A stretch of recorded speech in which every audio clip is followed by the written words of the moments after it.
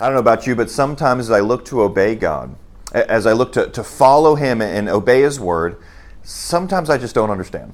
Sometimes there's things that I think with my kind of human brain, with worldly wisdom, that, Lord, it seems like if I'm going to interact with my enemies, I should do it like this, but your Word says I should do it this way. And multiple situations in the Scripture that come across that way.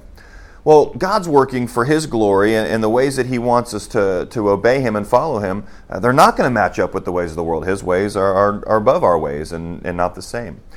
And so what's important is that we have faith and we trust and do what He says, believing that it's going to be for His glory and for our good, even if it doesn't fully make sense. This happens in the book of Joshua, Joshua chapter 6. Yesterday we were able to cover how Joshua had gone to Jericho. He talked to the commander of the Lord's army, and now he's looking at Jericho, and he's probably again thinking about the attack and what it's going to look like. And all the people had run inside, the enemies had run inside the city, and so the Lord begins to speak to Joshua here about Jericho. Listen to what he says. And the Lord said to Joshua, "See, I have given Jericho into your hand, with its king and mighty men of valor. You shall march around the city, all the men of war going around the city once. Thus you shall do it for 6 days." The plan so far, for 6 days, one time a day, we'll march around the city in silence. Okay, Lord, what else? Then what are we going to do? And then we're really going to give it to him. What's next? 7 priests shall bear 7 trumpets of ram's horns before the ark. So we have the Ark of the Covenant. The priests are going to have horns. Okay.